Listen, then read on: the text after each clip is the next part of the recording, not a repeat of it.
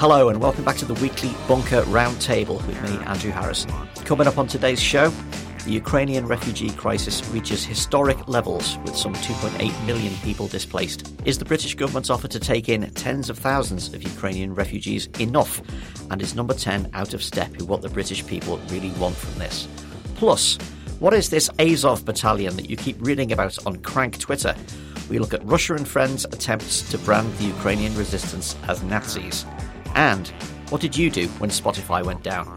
All that and more on this week's Bunker.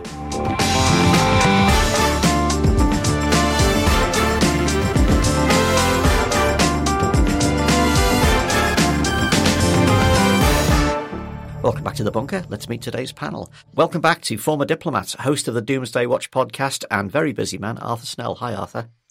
Hi, Andrew.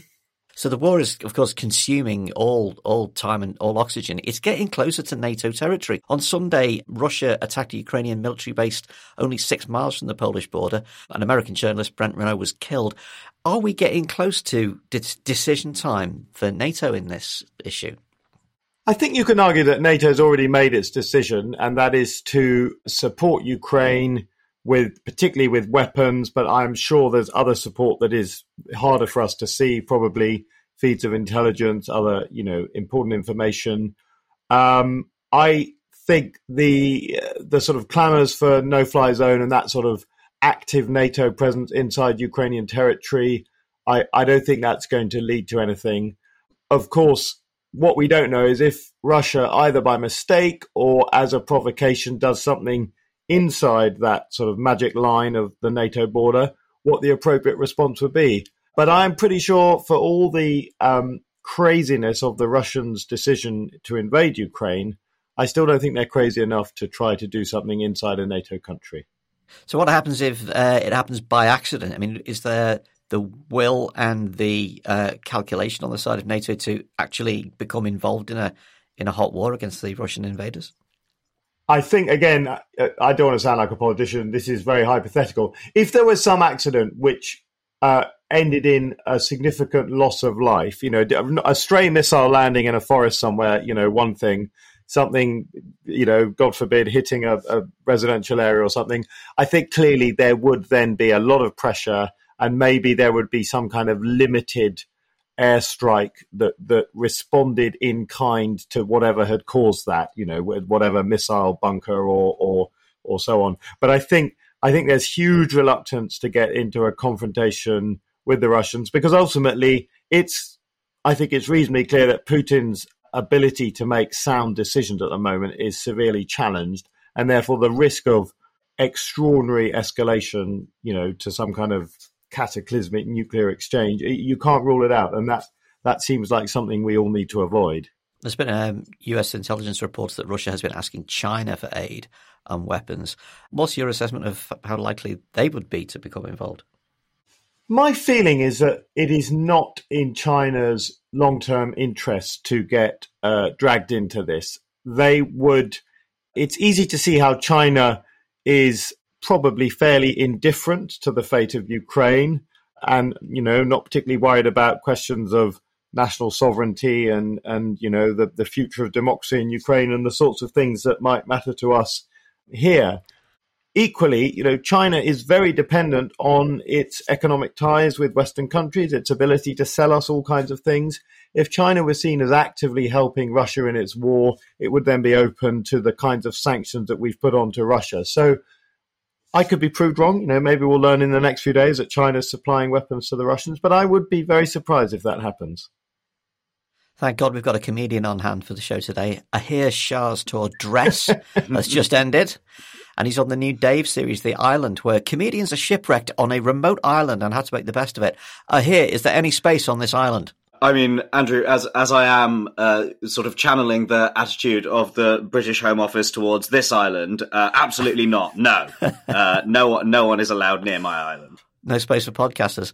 You did stand up for Ukraine last week. How did that go?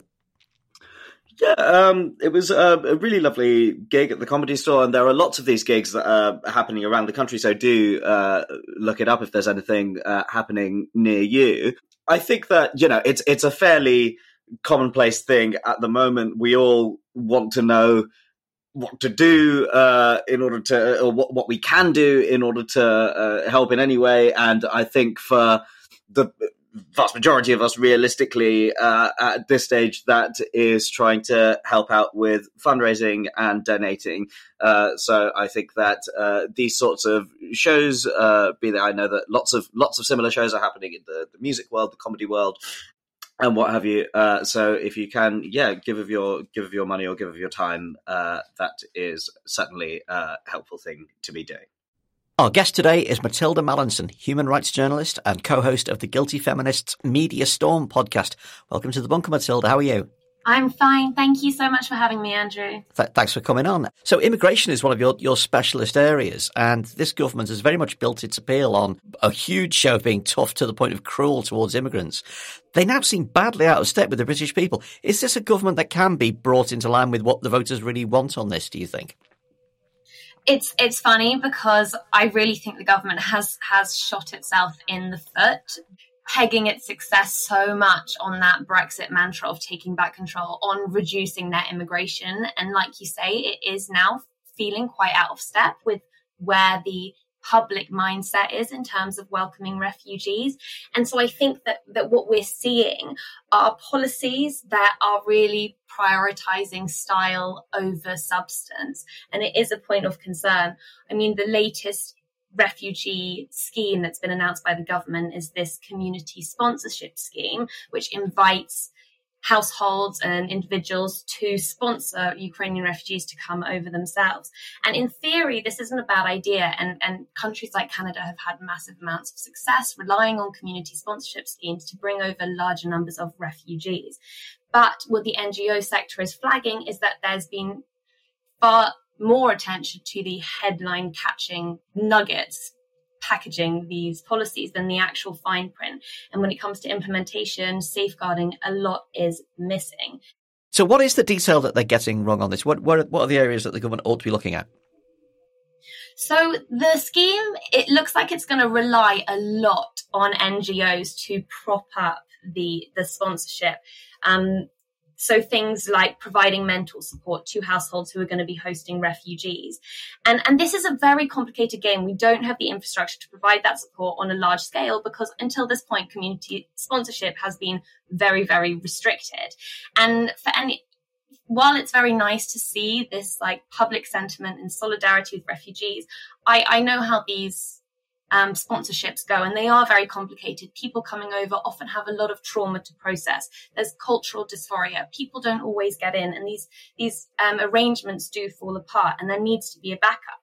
But what we have seen is that actually Ukrainian refugees coming over aren't going to have access to housing benefits. So it's very unclear what they're going to do if their accommodation arrangements fall apart, and that could result in people being kind of redisplaced over again.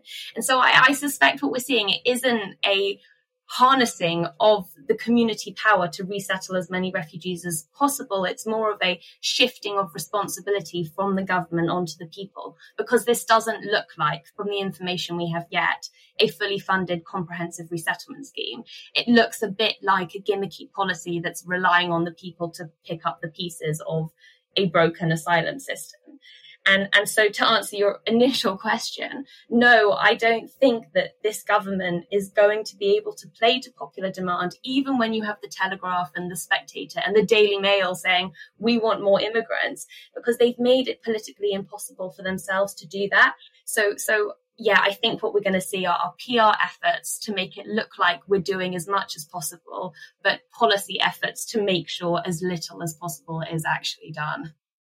Your podcast, Media Storm, sort of dismantles how the media reports on big issues, from the war on drugs to whether prisons work. What made you want to put together a podcast like that at the moment? It was really from noticing voices that weren't being included about stories. And I think the term culture war is one that we're all very familiar with. Certain groups of our society have become hot topics for debate, you know, the center of these media storms, so to speak, where there can be quite a lot of fear-mongering and demonization and a lack of understanding. And I think when those communities don't get given the platform to respond about the claims being made against them, then then that's not really fair and it's not really accurate. And I picked up on this because, I'm an immigration reporter and I have a background working in refugee camps. And I noticed it particularly with refugees being reported about, but rarely having a voice to comment. But on discussion with other people in the newsroom, we realized that it's true for so many different groups, often the most marginalized groups, trans people, people with disabilities, people who are homeless, are very frequently reported on, but very rarely spoken to. So that's what it was about. So let's talk about that refugee issue. After weeks of public backlash and the shame of expecting desperate people to apply for visas in Belgium or Paris, after also a lot of pressure from Conservative backbenchers, the government has finally announced its plans to take in tens of thousands of Ukrainian refugees. Housing Secretary Michael Gove says households will be offered £350 a month to house Ukrainian families. Arthur, we were just talking about that. Has the government been bounced into this, do you think? Oh, definitely. If you look at the progress of the government's policy, it changes about every 48 hours and sometimes even more quickly. So right at the beginning, we were offering a certain specific number of Ukrainians the possibility to come, and there were certain visa restrictions. And then it was talk about family members, and then the most recent idea of households effectively sort of throwing open their doors to refugees, which on the face of it sounds lovely. And of course, as Matilda's already identified, it's a sort of thing that puts a lot of pressure on individuals and NGOs and takes away the responsibility from the government. So I think that the government, I imagine there's a certain amount of cynicism here.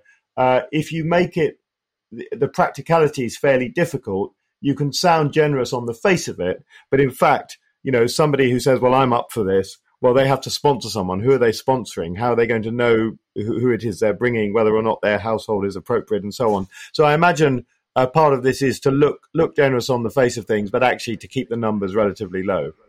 And yet that's not what, as we were just talking about, that's not what the voters want. That's not what, and the core Conservatives support want. They want to see an actual extension of the kind of mercy that we tell ourselves we were extending in the Second World War, although we weren't fully doing that.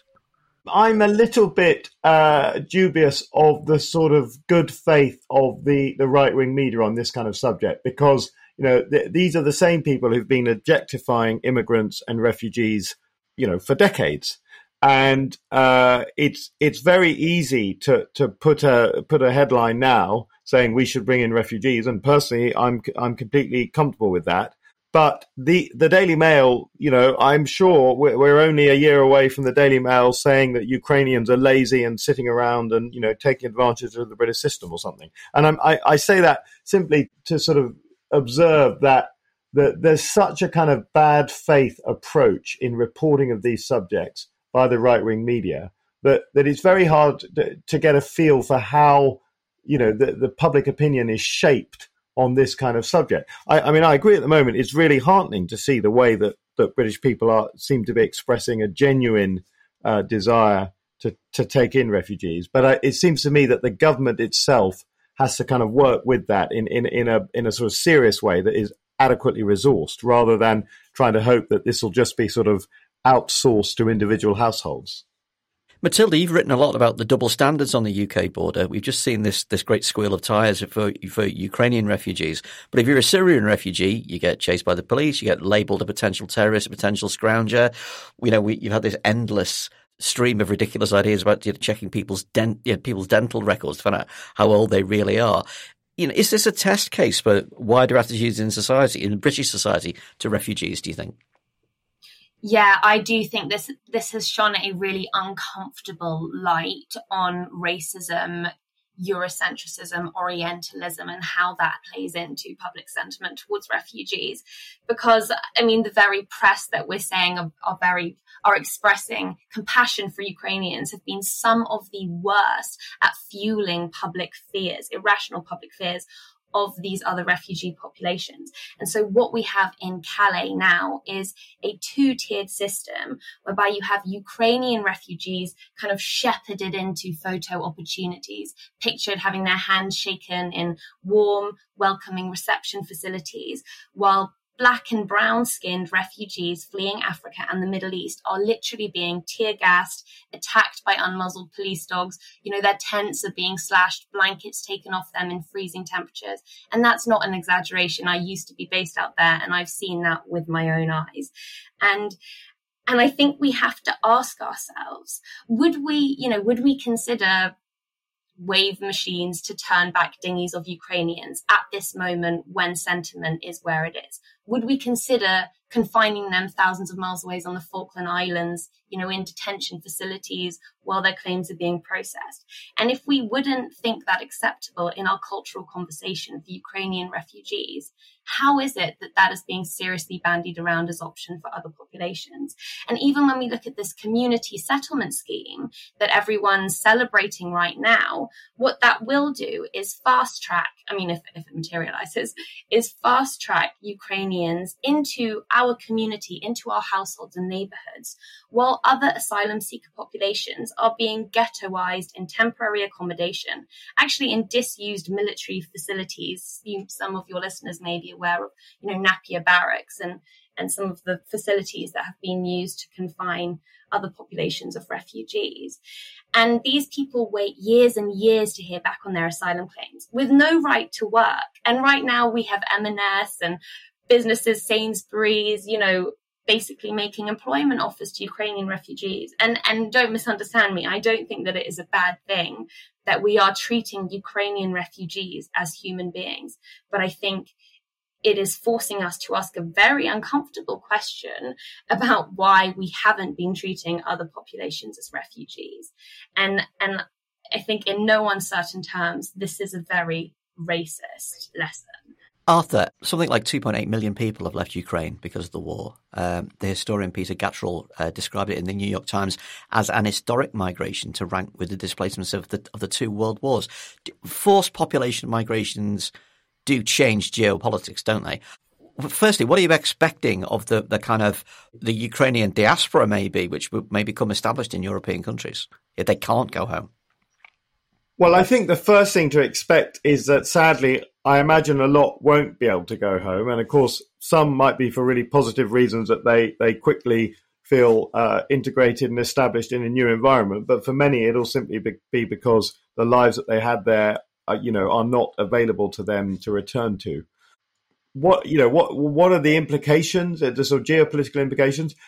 This is a huge migration moment. And it's happened incredibly quickly. So even in the case of Syria, a larger number of Syrians than 2.8 million have left Syria, but that was over an extended period of time. So this is really, I won't say unprecedented, but certainly, a very, very significant development in European history.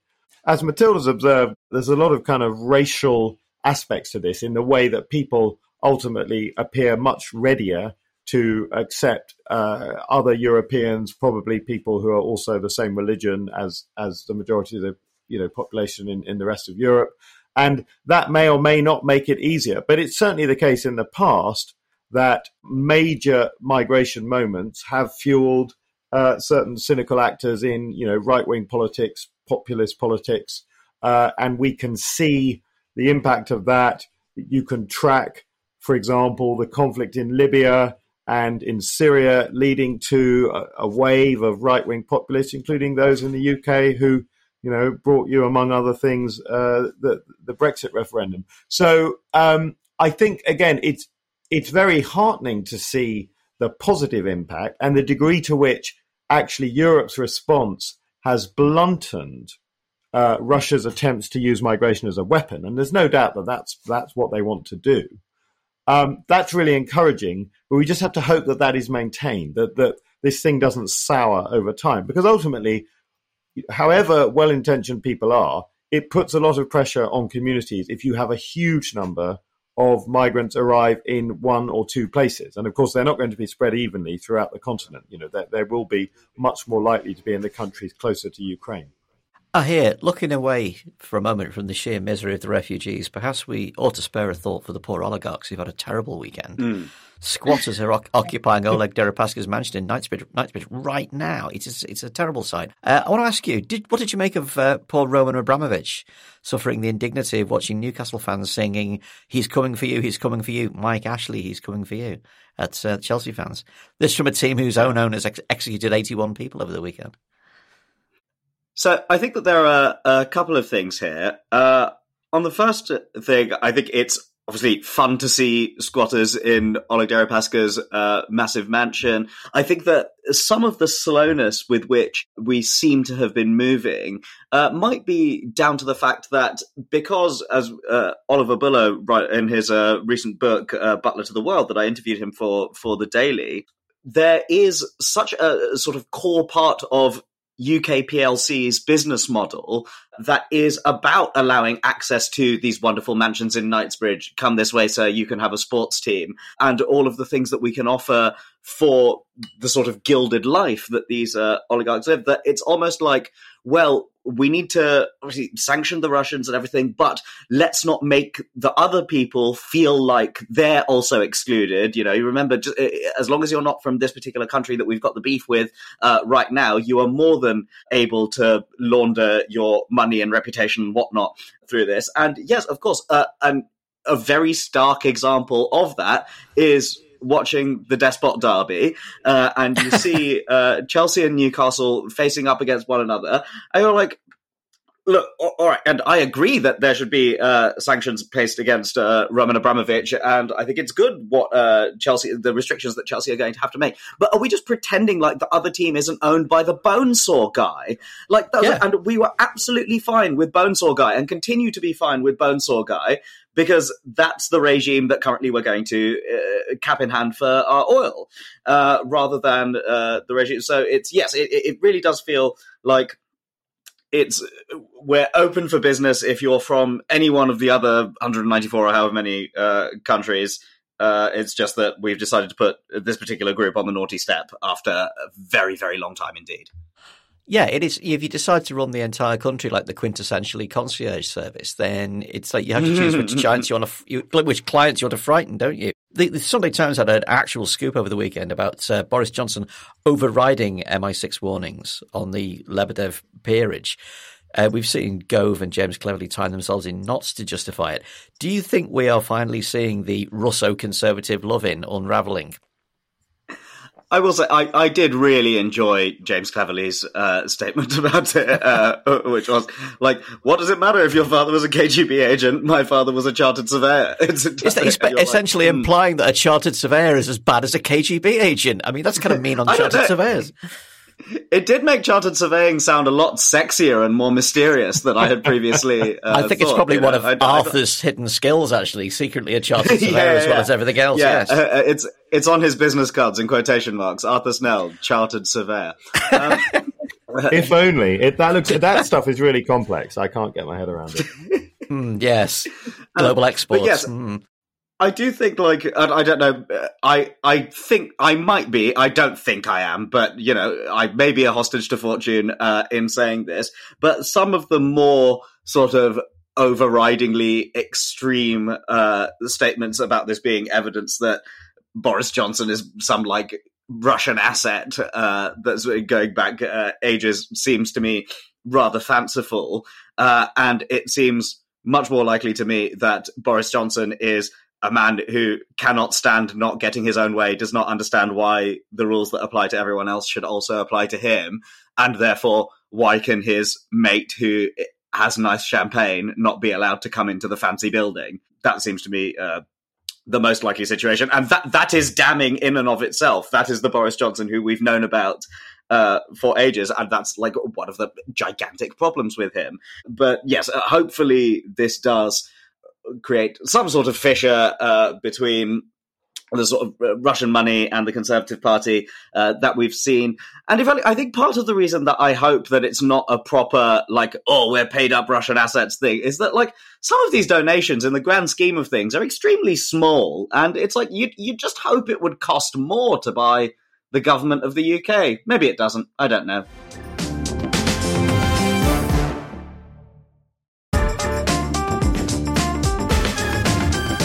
If you spend any time at all reading the self-designated anti-war left on social media, or if you stumble into the realm of the none-of-our-business hard right, you will encounter talk of Ukraine's Azov battalion, the targets of Putin's denazification pretext. It is a talking point in the information war that Vladimir Putin appears to be losing. But what's the truth about the Azov battalion, and are we in danger of letting conspiracy theory run riot around Ukraine? Arthur, who are the Azov battalion? Where did they come from? What do they want? Well, they are undoubtedly a hard right militia, effectively.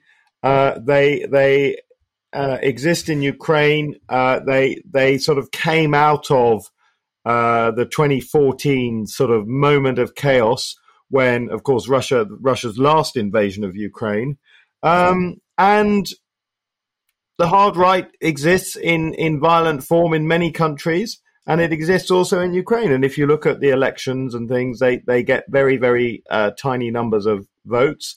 But something which I think is true of many countries in conflict, you could look at Iraq, you can look at even Northern Ireland. When a population ends up turning to armed violence, maybe for good or bad reasons, unsurprisingly, you get a fairly wide range of sort of actors in that space, and some of them turn out to be not very nice people. So in a country of 40 million, the existence of a couple of 100 of these people is possibly not very significant. But of course, it does offer this stick with which some can beat Ukraine and accuse them of having a Nazi problem. Just enter this as a search term, and what you see is not an analysis of this grouping. It's like, look, the liberals like Nazis. The liberals are behind the Nazis. It just seems to have been completely, taken on board as a talking point. And of course, like lots of countries do have Nazis, but we don't allow their neighbours to invade them. No, that seems like a reasonably good sort of baseline that we should work from. I think one of the very interesting things is that the Russians themselves have invested a huge amount of effort into this sort of Nazi shibboleth. And of course, it goes back to history. So during World War II, as everybody knows, Germany invaded the USSR. And we tend to lazily sort of say Russia and USSR. But of course, Ukraine is the western bit, right? So you had to go through Ukraine to get to Russia. There were people in Ukraine who were opposed to being dominated by Soviet Russia, and therefore they cooperated with the Germans. And so it is possible for Russia to construct this sort of historic-based, but ultimately very contestable history that Ukraine has always been, has always flirted with Nazism. I know for a fact that in 2014, in parts of Ukraine that were dominated by Russians, notably Crimea, Russian propaganda was able to sort of whip up a genuine fear of a kind of Nazi takeover. Now, of course, again, this is a disinformation effort, but it has really got into the bloodstream of certain Russian populations. And so in a way, this is just the outgrowth of that into the sort of wider international debate. I found myself speaking on an Arabic TV news channel the other day, and it was there was a correspondent in Moscow who was repeating this sort of this argument, that there's a big Nazi issue in Ukraine, and the Russians are trying to manage that. And so this is a very important aspect of Russia's disinformation efforts. I'm old enough to remember when the Berlin Wall was referred to as the anti-fascist protective rampart from the other side. The idea that absolutely everywhere outside of the Soviet Union it was fascist. Also, it's not as if Russia itself doesn't have groupings that are indistinguishable from street Nazis. Here, a friend of the podcast, Oz Chatterjee, is in Ukraine right now, and he tweeted that I've been in Ukraine exactly 1 month so far. I've seen precisely one far-right foreign volunteer, 3 individuals wearing Azov patches, and 1 small unit of 8 to 10 guys. In that time, I've seen hundreds of armed men and women. The idea that the far right is running the show here, politically or militarily, is an extreme hyperbolic exaggeration. So why are people in the West so anxious to believe that there are Nazis running around in Ukraine? Is it their get-out clause? I think that, as Arthur was saying, the fact that, Oz has seen some of these people kicking about means that it's not a totally non-existent thing. This hasn't been brought out of nowhere. And obviously, Oz is in Kiev, and my understanding is that that particular battalion is more prominent in a different part of the country. Yes, of course, it has been hammed up to the nth degree by Putin's own propaganda, right? That was his thing. We're going to sort of get rid of the Nazis and drug addicts who are currently running Ukraine, and it's because I think that Nazis have become. I think it was Tom Holland and Dominic Sandbrook who were discussing this on The Rest is History a few days ago, because Nazis in the general consciousness have quite rightly just become almost like the devil and everything. Then it becomes the ultimate justifier of whatever it is that you want to do, to say that this is against a Nazi and everything. So perhaps that's part of the motivation from Putin's side of it. And then I think there's also the desire of, if you've got yourself into a corner where anything that certain Western countries, and particularly the United States, are doing in a military sense must, of course, by virtue of the fact that it is them doing it, be a terrible thing, then you wouldn't want to believe that this is an aggressive war on people who were just sort of milling about beforehand, and saying that, yes, but actually these people it's actually Nazis who are doing the fighting on the ground in Ukraine, and that's who the West is supporting, just becomes a way of being, slightly removing oneself from the horror of it in some way. What surprises me is the crossover with the kind of the Trump conversational universe as well. It's like, well, we can't get involved. These people are Nazis.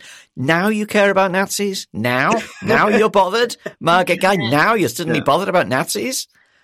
I remember a few years ago having a very interesting conversation with my friend, the comedian Pierre Novelli, and I was talking about certain figures in British public life, who I will not say by name because I don't know how litigious they are, but I was just saying that, certain kinds of figures who are prominent in our politics over the last few years, it really feels like, they hate foreigners and whatnot, but I bet that if it had been in the 1940s, they'd have been shilling for the Nazis during that period.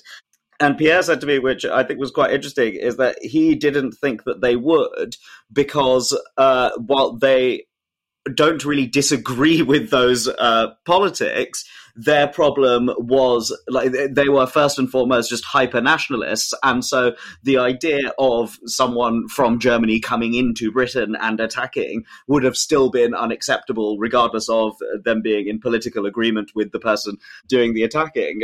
So yes, I think that it does strike us as odd when, was it like, oh, you're of the ultra hard right and you're complaining about these other people of the ultra hard right, and is this not a bit Spider-Man pointing at himself? Maybe there is a distinction, and it's the hyper-nationalism and isolationism that sort of trumps, for want of a better word, the unity in thought of where those ideologies would take you.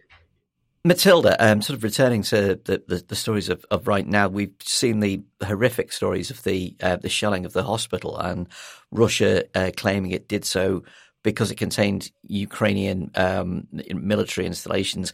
The heartbreaking story of the woman that we saw initially being rescued, who subsequently died, and so did her child. I mean, it is almost too horrific to contemplate. I mean, these disinformation and misinformation stories, do you think that our established media is doing enough to stamp on this stuff, to make it clear where lies are being told by Russia?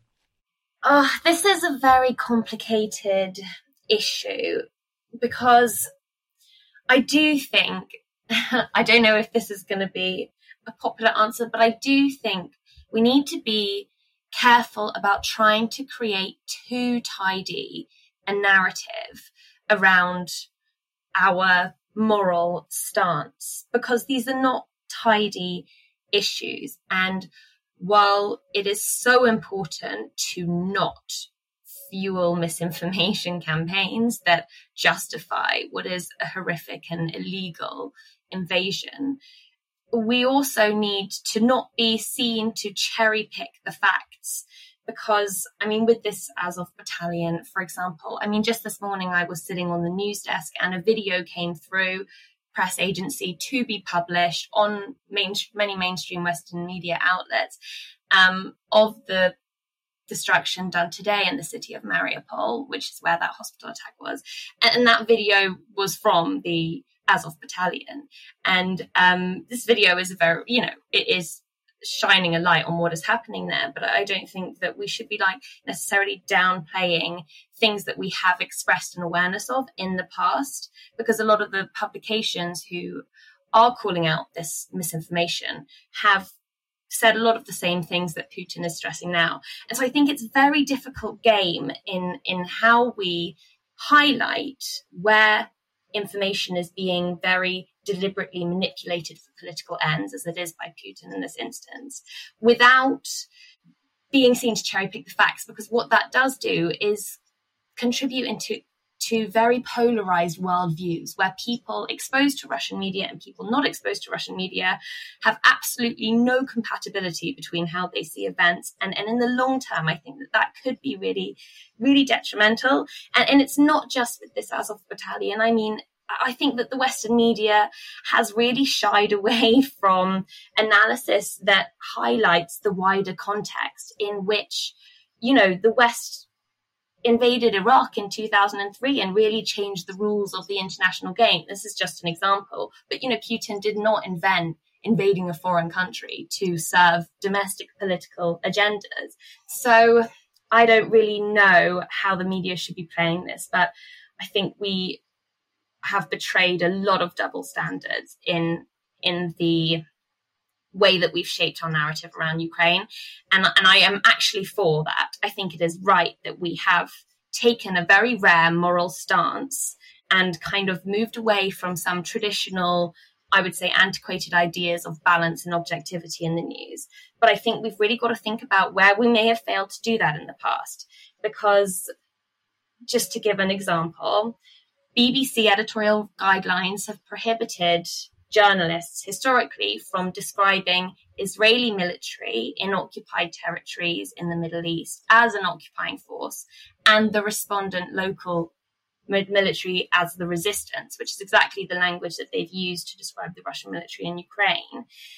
And it's like sometimes we allow there to be contextual impartiality. We allow ourselves to take a moral stance and to select the information that is actually important for people to know because of how it will impact real people who are suffering on the ground, and in situations where we don't allow ourselves to do that. And I think, it's funny, while this has been going on in Ukraine over the last few days, we've seen major missile attacks launched in Erbil in northern Iraq this week that have barely made headlines.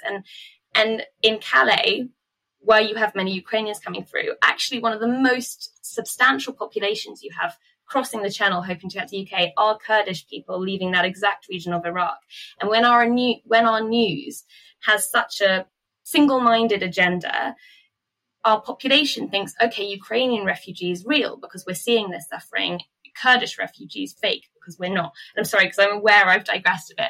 I just think it's a very complicated question because, yes, we have to tackle Russian misinformation, but we cannot be cherry picking the information in a way that betrays such a clear Eurocentric bias in our news.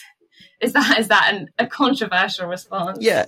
Well, I mean, we have lots of opinions on the podcast. I think a lot of listeners and several of our panelists would kind of disagree that there's a kind of a comparison, a direct comparison to be drawn between what's happening in Ukraine and what's happening in Israel and Palestine. But the general point is it's such a complicated issue. It's just this is something that I've seen from reporters who have been involved in kind of both wars and standards that they feel have been imposed on them. But I understand it's obviously a very simplistic parallel to draw.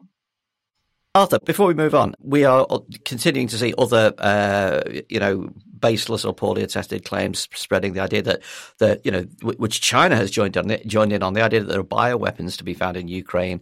QAnon conspiracy theorists are spreading this stuff. This whole thing is turning into a gigantic factory of fiction and obfuscation. Is it working for Putin, do you think?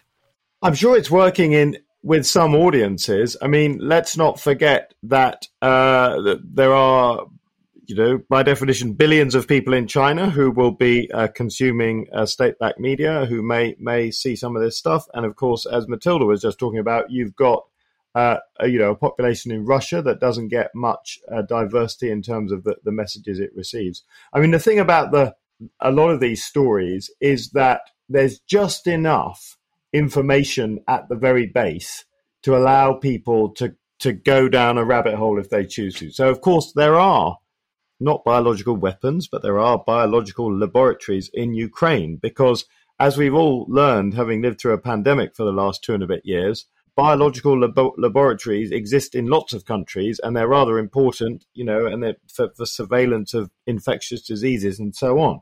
And of course, the other thing that's true is just as the American government had some support to the famous laboratory in Wuhan, America, the world's richest country with a big aid program, has supported biological laboratories in Ukraine. So you can take these things that are true, and then you can construct extraordinary sort of spin-off stories.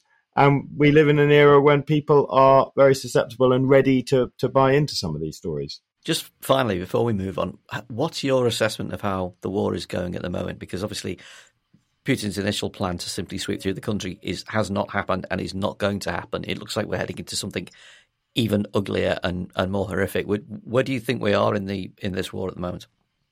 Well, certainly that militarily, it does seem to be that Russia is trying to sort of pulverize the centers of population into some kind of capitulation. But the other thing that I think may be significant, and of course maybe nothing will come of it, but worth keeping an eye on, is that these negotiations, there have been ongoing negotiations between the Ukrainian and Russian side. There is a suggestion that that might be making some progress. So there may be, maybe Russia is ready to, for example, agree to some kind of ceasefire. Now, it's impossible to believe that Russia would say, well, actually, this has all been a bit of a mistake, terribly sorry, we'll be off now. But even assuming that isn't on the cards, just having a ceasefire for a few days has, of course, all kinds of its own benefits. So that's something that we need to keep an eye on. And then there is this point about China. Is it correct that Russia has appealed to China for support? And then what is China going to do in response? So I think we are at an important inflection point in the sense that the indications would point to Russia seeking some kind of new strategy after its initial strategy, which hasn't worked. Now, whether or not that new strategy, it might just be flattening cities, which is, of course, what they did in Syria, but it might be something else. It might be some sort of negotiated, I'm not going to say outcome because that suggests it's a conclusion, but it's some negotiated pause, something that allows a little bit of breathing space. Finally, something a little less terrifying. Where were you when Spotify went down? And was Vladimir Putin trying to stop you listening to wedding present spin-off of the Ukrainians at the time? Some 400 million people were locked out in an outage possibly linked to Google Cloud. The results were confusion, panic, agonised tweets, and a desperate search for something to play CDs on. Is this how it feels when the machine stops? Here, are you a Spotify user? Did you notice a sudden horrible absence in your life? I am a Spotify user and a Spotify fan, and in the interest of full disclosure, my sister works for them, so to a certain extent, at least, my family's financial stability is contingent on you all giving them money. But listen, I didn't even notice the crash because I was probably too busy listening to either The Bunker Daily, or indeed, Oh God, What Now? It's basically, I will just, I'm exclusively going to promote things that I have a financial interest in and my tour's over. So but were you not listening to them on Spotify? Oh, no, right. actually, I listen to my podcasts on Overcast, because I can change the speed with which I can listen to them, and that way I can get even more Arthur Snell, baby. Yes, and me talking even faster. Here, I'm going to break it to you, and this may be great news, but you can change the speed on Spotify as well. So you can prop up your family's financial interests and put your podcast and get even more Arthur Snell. It's a win-win. Well, okay, this has changed everything. Right, I'm logging off and changing all of that. You must have noticed, though, I hear the terrible howls of despair at the turning off of the tap, where this thing that didn't exist 15 years ago is now as indispensable as water.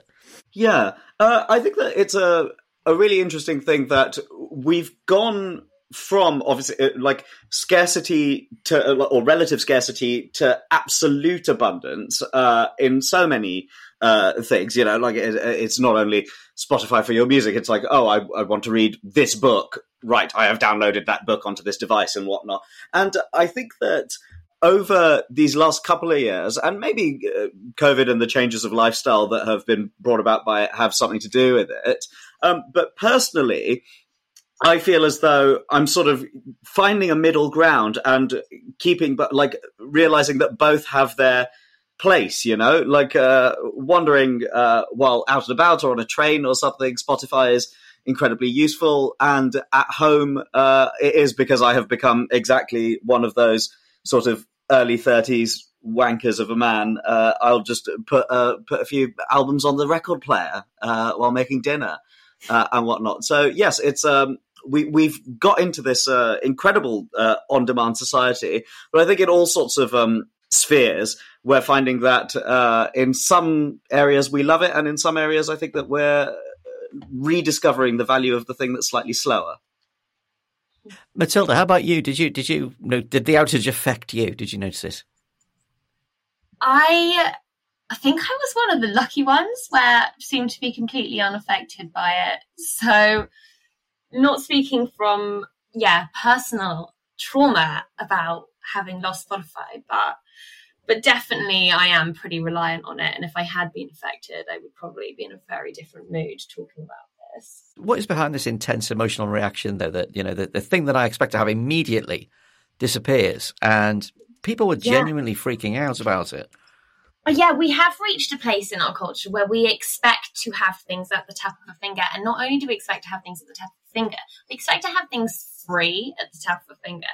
And I wonder if when we rethink our reliance on these tech companies, if we might be doing that due to outage difficulties, we might also question the financial model behind them, because... Well, yes.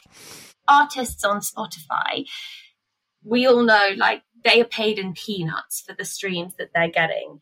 And I think that, yes, the business models that have been built in the tech ecosystem are to blame, but we also have to think about consumer habits and how much entitlement we think that we do have to free, rapid content.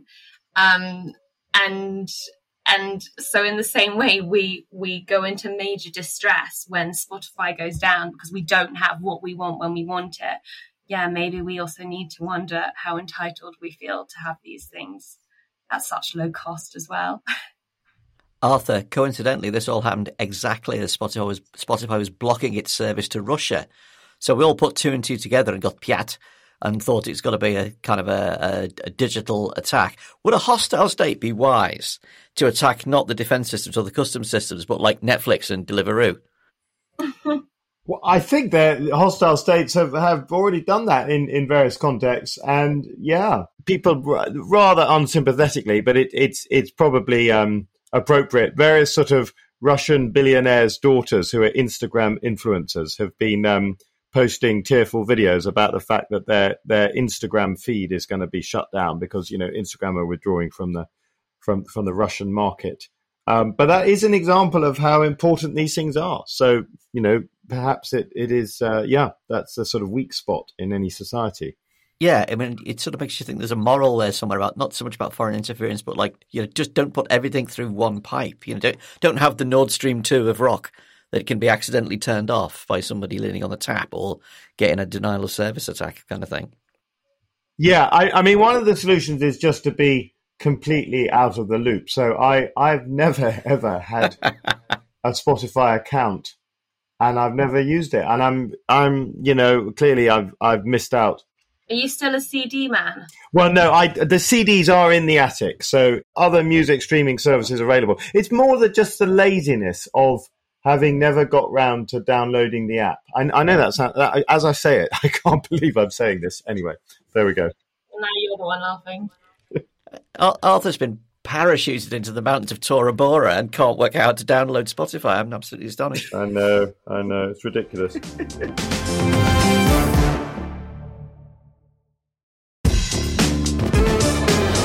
And that brings us to the end of this week's Bunker, which means it is time for the panel's escape routes.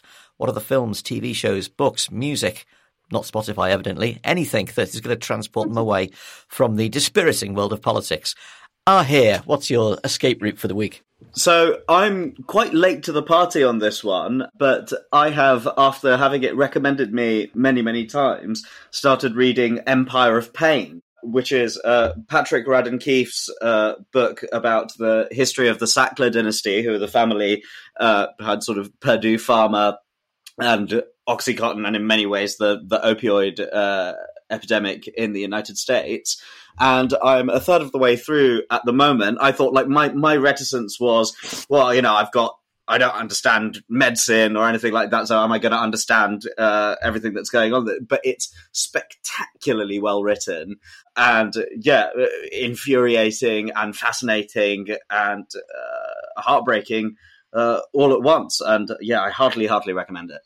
Arthur, when you're looking at your phone, wondering why it won't play music, what are your escape routes? I've got one of those phones with a rotary dialer, No, well, actually, I heard Ian Dunt say the other day that he hadn't been very good at sort of switching off during this crisis, and I'm probably similar. So what I'm about to say isn't much of an escape, really, but I re-watched last night The Death of Stalin, which is currently on Netflix, which has not yet gone down. And of course, that film came out a few years ago, and it's very funny and very dark, and ostensibly it's about the history of the end of the Stalin era in Russia, but it's sort of really about the awfulness of kind of authoritarian systems, but also how you can kind of laugh at them. Anyway, so I'm sure most of the listeners have already seen it, but if not, it's definitely worth looking at. Matilda Mallinson, how about you? How are you taking your mind off the horrors of the news? Okay, I think I might also be a little behind the curve on this one, but I've started watching This Is Going to Hurt on BBC. Is anyone watching that? It's, an adaptation. Yeah, excellent. Yeah, Adam Kay's book about life as a junior doctor in the NHS. And look, it's funny. And, someone who used to watch Casualty on a Saturday night growing up, it's pretty nostalgic, but it's also like a lens into a universe that is just bigger than mine. And in the same way that I find looking at the stars can be quite calming, because it reminds you that like there is a universe beyond you and your issues, and even the issues I'm writing about and reporting about every day as journalists, just watching a completely separate world. And like, journalism can be hard, but we are not doing the grind that doctors and nurses are doing. I'm realizing this is now so selfish because it like makes me feel better to see how much they have to struggle, how hard they have to work. But it is also really awe-inspiring just to see that. And unlike so many TV shows at the moment, it doesn't feature the coronavirus pandemic. So you can actually get away from that. And it'll give you even more respect for what the frontline heroes of our societies are dealing with at this moment in time. So yeah, this is going to help. Journalism, it's a dirty job, but you seldom go home covered in blood and body fluids, do you? Not often, not on all assignments. Could always be worse, yeah. Yes. Well, my escape route, if listeners heard the Culture Bunker on Saturday, the brilliant album Telefiche by Cathal Coughlan, formerly of Micro Disney and the Fatima Mansions, and the Irish producer remixer Jackknife Lee, who's worked with U2. If you only hear one, I think they describe it as theocratic electropop album for the Irish diaspora about how Ireland has changed. It's a mad satire in electronic pop based around RTE, based around Telefiche, the Irish national broadcaster. It's sound. I can't stop playing it. Melodically brilliant. Cathal's got a fantastic voice. The ideas are mad, funny and strange. TELEFIS. Listen to it on one of your favourite streaming services. Your mind will be expanded. And that's the end of this week's Bunker. Thank you, Arthur Snell. Thank you. Thank you, Ahir Shah. Thank you. And thank you to our special guest, Matilda Mallinson. Thank you very much. What's up next on Media Store, Matilda? Well, it's our final episode of the season, and although there will be more. And this episode, we are looking at ableist discrimination in the workplace and the failings of equality law. There you go. Well, listen to that after you've listened to The Bunker, people. We'll be back tomorrow with another daily and the full-length show this time next week. And don't forget a new episode of The Culture Bunker every Saturday. If you like this podcast and you want to maintain high-quality free entertainment, free at point of use like the NHS, you could support us on Patreon. You'll get the episodes early without adverts and other exciting stuff too. Just search Patreon Bunker Podcast to find out more. One of the benefits is you get a shout at the end of the podcast. And here are some shouts for some of our new backers.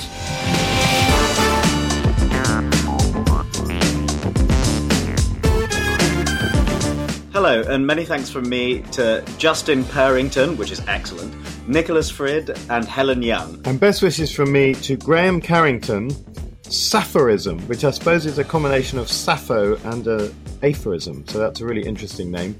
And Natasha House. And it's a big thanks from me to Nathan Vale, who sounds like a private eye of some sort, Jill Westwood, and Chris Atfield. Thanks for listening. We'll see you next time. The Bunker was produced and presented by Andrew Harrison, with Ahir Shah and Arthur Snell. The lead producer was Jacob Jarvis, and the producers were Jacob Archbold, Jana Sofronievich, and me, Alex Rees, editing directly from The Bunker. Theme tune by Kenny Dickinson. The Bunker is a Podmasters production.